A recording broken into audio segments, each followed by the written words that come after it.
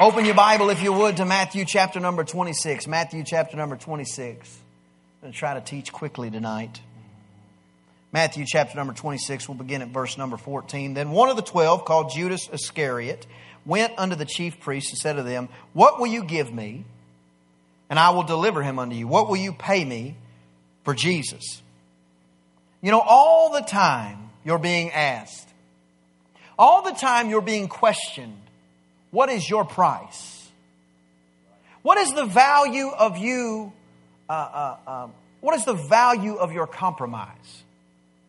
What is it for you? Is it a family member that says something ugly to you? Is it a mother-in-law that says something ugly to you? Is it a father-in-law that says something ugly to you? Is it a sister? Is it a cousin? Is it a coworker? What is it that will make you compromise your position in God?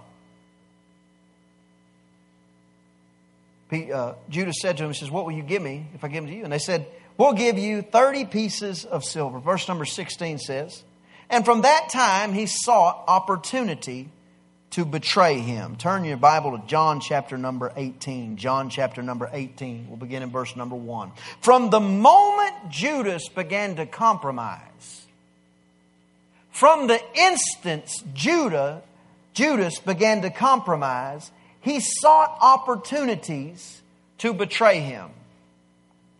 Did you know there are people in this world and then there are wicked people? There are people that have not heard about Jesus or have yet to be softened to Christ. And then there's another level that seeks to offend God.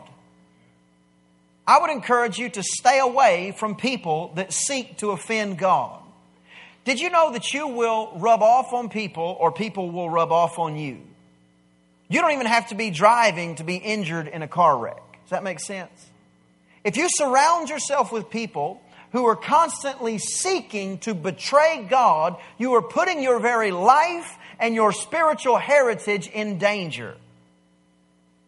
If you surround yourself with wicked people, listen, I'm not talking about ministering to people. I'm not talking about going after the lost. That's a different conversation. I'm talking about your conversations. I'm talking about your close friendships. I'm talking about your camaraderie. If you surround yourself with people long enough and you say, I'm pressing into the things of God, and every time you mention the name of Jesus, they say to you, you know what, I tried Jesus, I got hurt in church, and you know, this person did this and that person did that, and I just don't believe in anything, and I don't believe in God, and I don't know if there is a God, and blah, blah, blah. And if there is, and then they look up to heaven and they say something, you know, some kind of blasphemy against God. And, you know, if you're really there, strike me, all this other nonsense. Get away from that person because they have get away from that person. If it be possible to pray yourself up, then certainly it's possible to tear yourself down. If somebody is seeking to betray God, distance yourself from that person.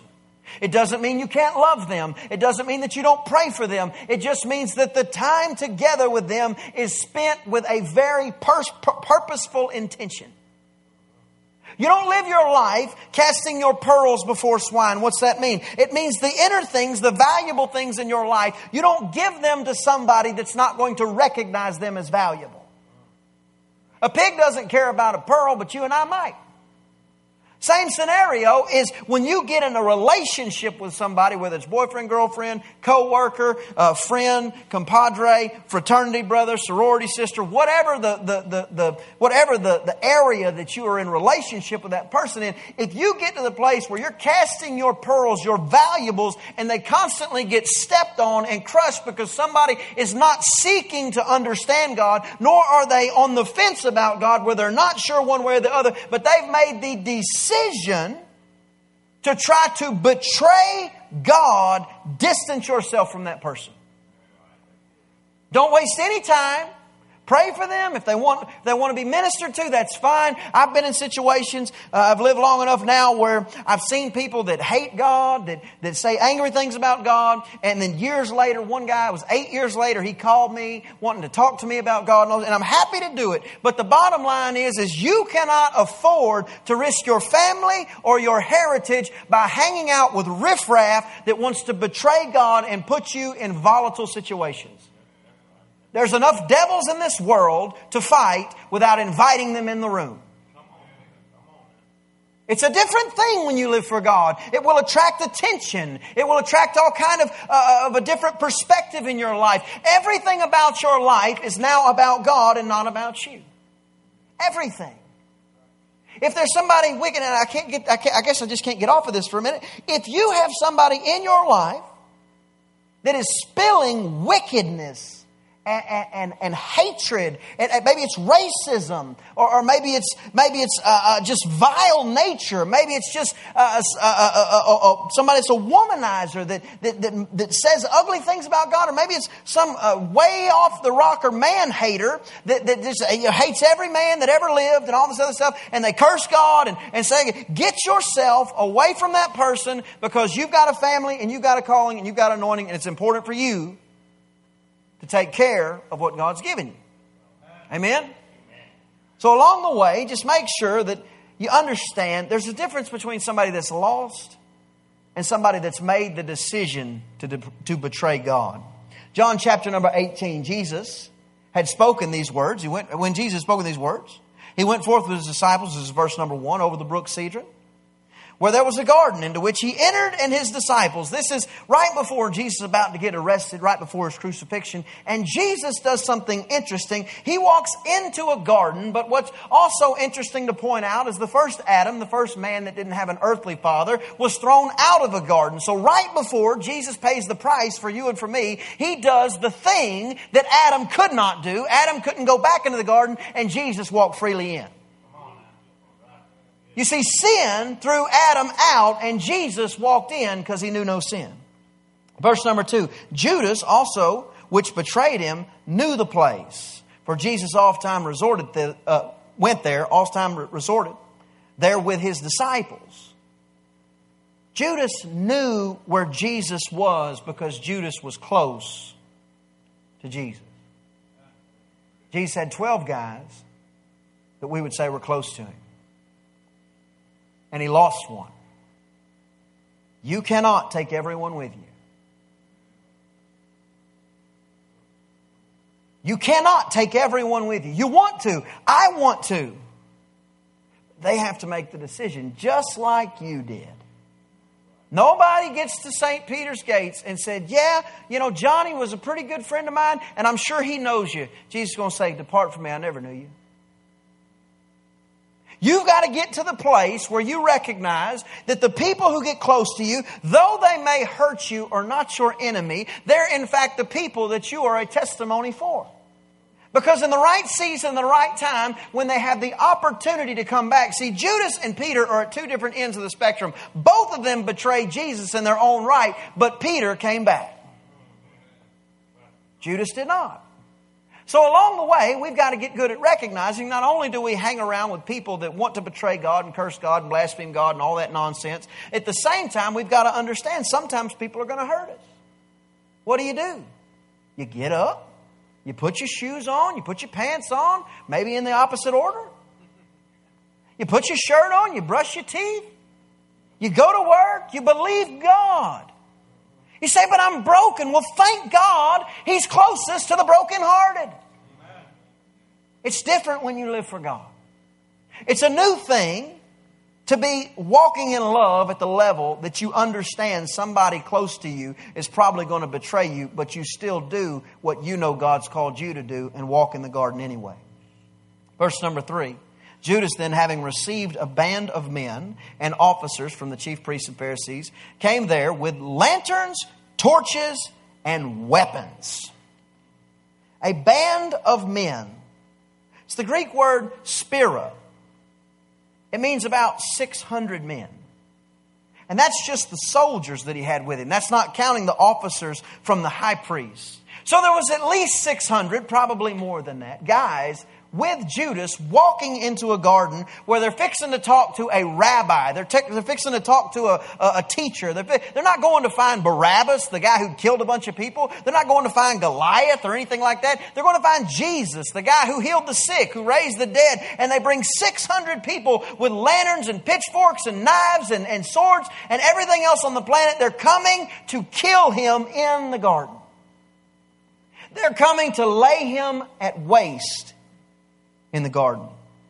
And they answered him, Jesus, or verse 4, Jesus therefore knowing all things should come upon him, went forth and said to them, who do you seek? Whom do you seek?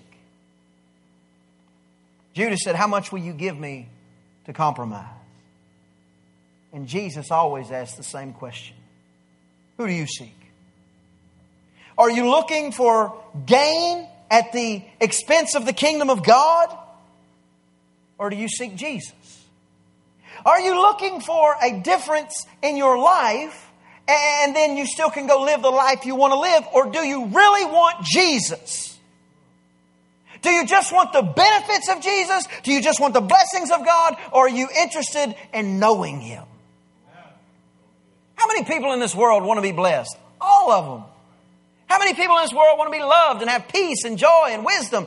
Everybody. How many of these people in this world want Jesus? Jesus says the same thing. Who do you seek? Jesus, therefore, knowing all things, it should come upon him, went forth and said to them, who do you seek? Verse 5, they answered him, saying, Jesus of Nazareth. And Jesus said unto them, is that on the board? Good. Jesus said unto them, I am he. And Judas also, which betrayed him, stood with them. And as soon as he had said unto them, I am he, they went backward and fell to the ground.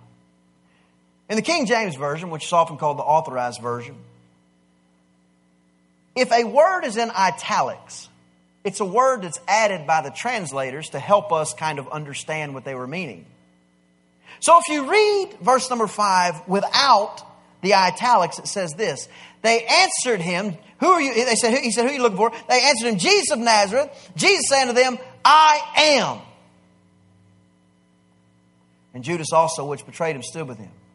And as soon as he said unto them, I am, they went backwards and fell to the ground.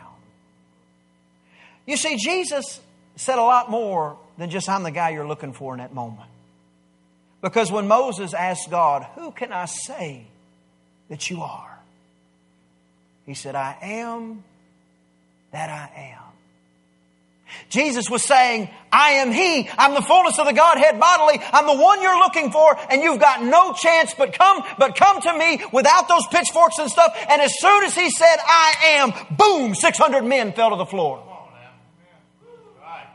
Doesn't matter what's coming against you. Doesn't matter if they have lanterns. Doesn't matter if they have weapons. Doesn't matter what they have with them to come against you. The minute you bring Jesus into the equation, nothing can stand in His presence. He said, I am. Boom. The power of God fell in that garden. But not the way it fell in the Garden of Eden, where He had to throw man out for sin. When He said, I am, sin fell to the ground around Him. And as soon as they had said to Him, I am He, they went backwards and fell to the ground. Verse 7 says this. It says, then He asked them again, who do you seek? You know, Jesus, you can say yes to Jesus today, but guess what? You got to say yes again tomorrow.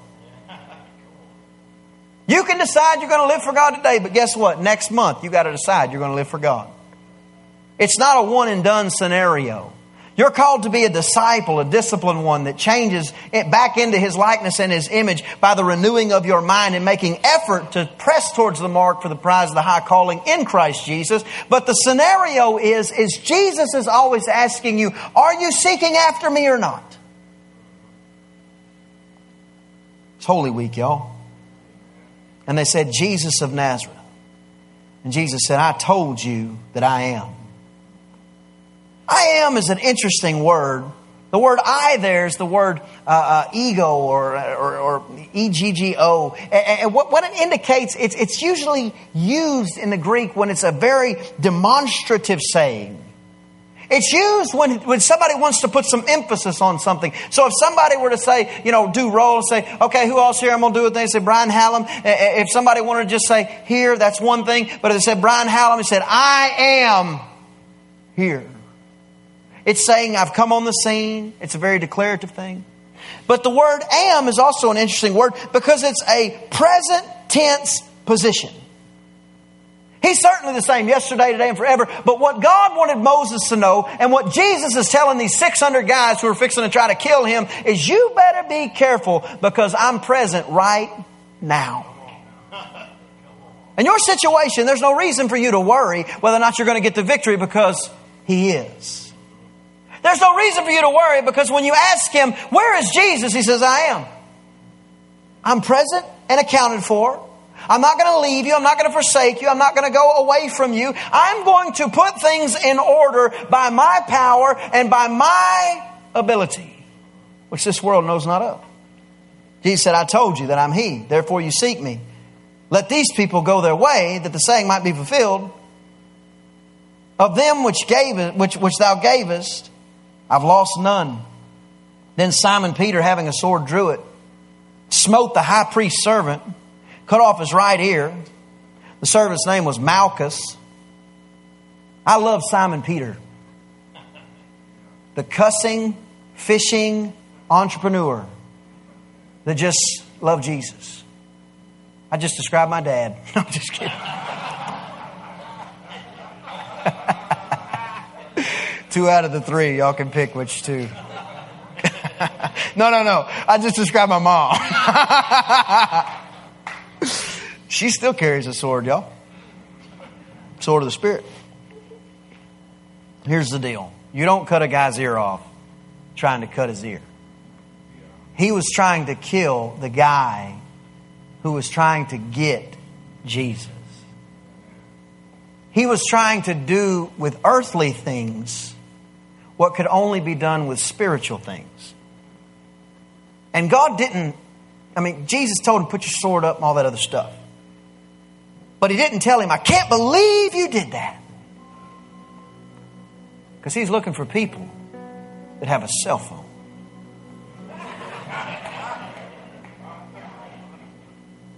No problem. He's looking for people that will do something. He can use somebody that's trying, but He can't use somebody that's stagnant.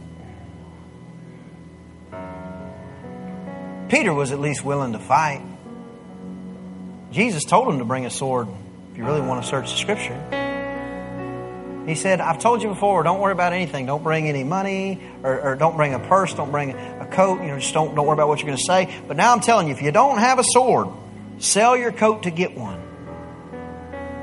He brought to him and said, we have 2 swords, so that's plenty. And I'm adding this part. Not really, but I would like to think, he said, make sure Peter's got one because I know he'll do something.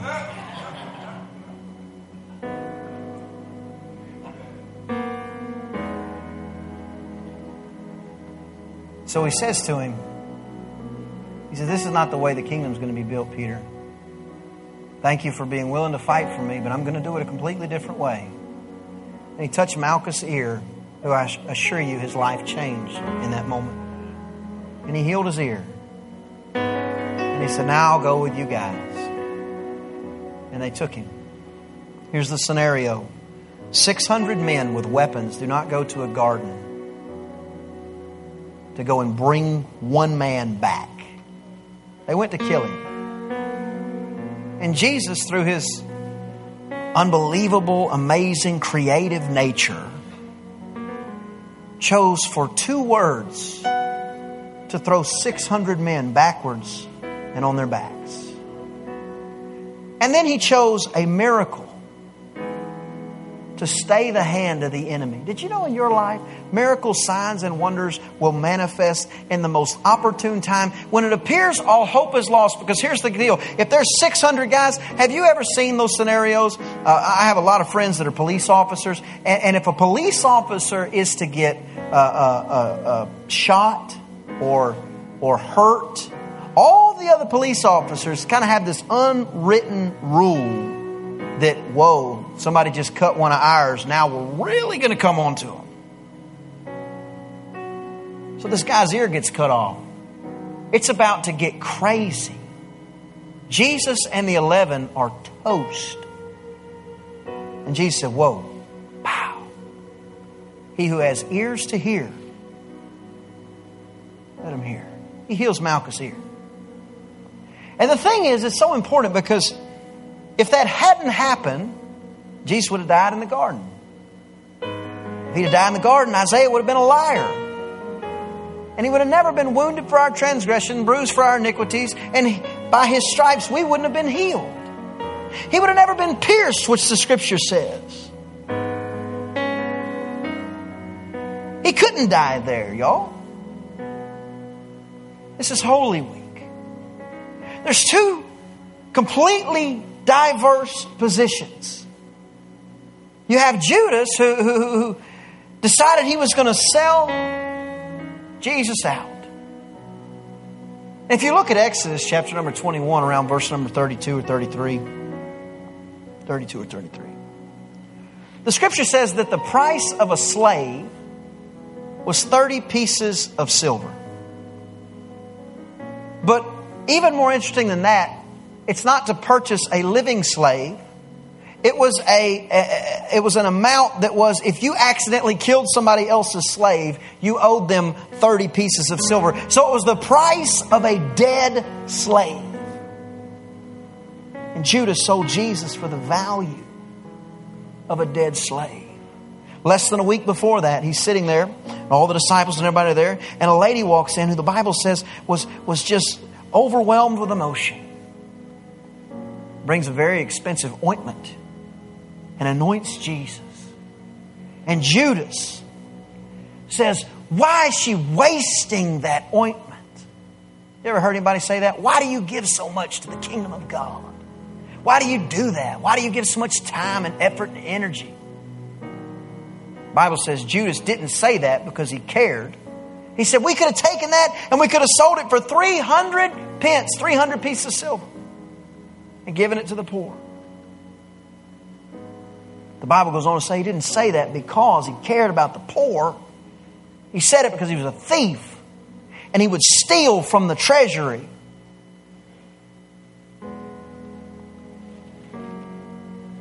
Less than a week before, he's questioning somebody else's gift.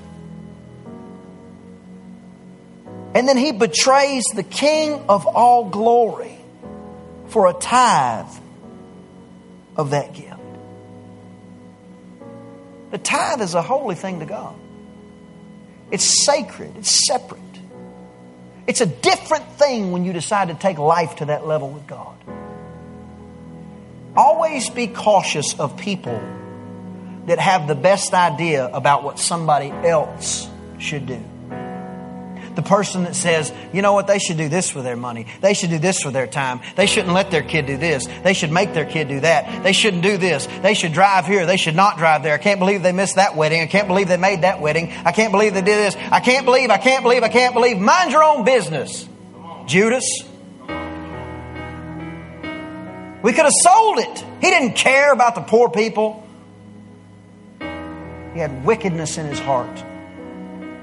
And he thought he was selling Jesus. But we found out that he sold himself. For 30 pieces of silver, he became a slave to sin. And just like Exodus 21, he's dead today.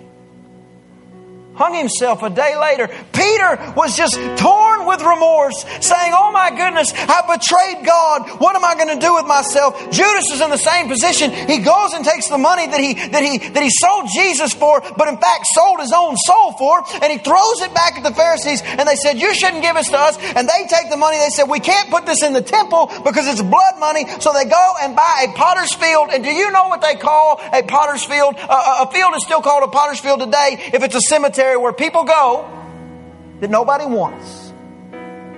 I can see those Pharisees, and I can sense them saying, you know what? We've betrayed this guy. Probably nobody's going to want him. So we'll go buy this field, and at least Jesus will have a place to be buried because nobody's going to want this guy. Once we kill this lunatic, it's not going to matter. We can go back to business as usual. We can be as religious as we want to be. People will still come kiss our ring and everything else. And we'll just say, you know what? At least we'll clear our conscience because we gave the man a grave. He didn't need a grave except for 3 days.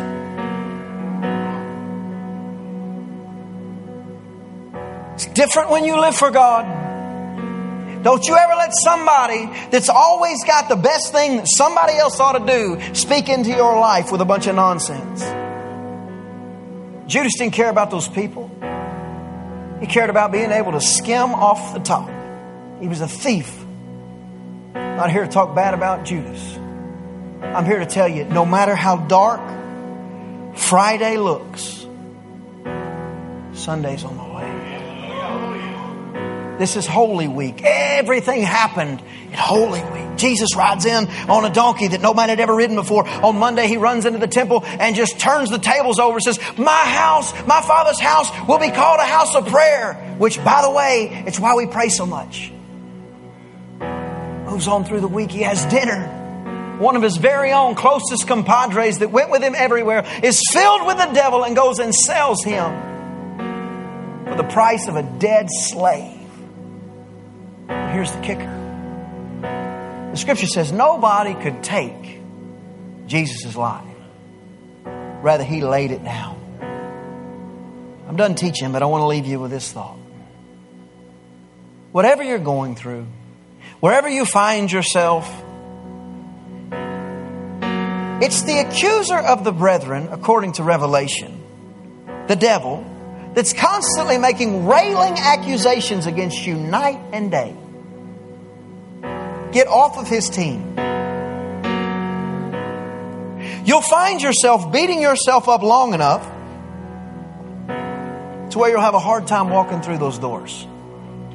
You'll find yourself beating yourself up long enough to where you quit praying, to where you quit enjoying worship and it becomes a point of conviction. Worship is not a point of conviction. If you're feeling convicted, get right with God and then get right back to worship. But here's the scenario. Regardless of where you find yourself, what if Judas would have just held on another couple of days? No matter how dire your situation is, don't let go now. Give it another day. If breakthrough doesn't happen tomorrow, give it another day. Because regardless of where you find yourself, Sunday will be here shortly. Amen. Give God a hand of praise.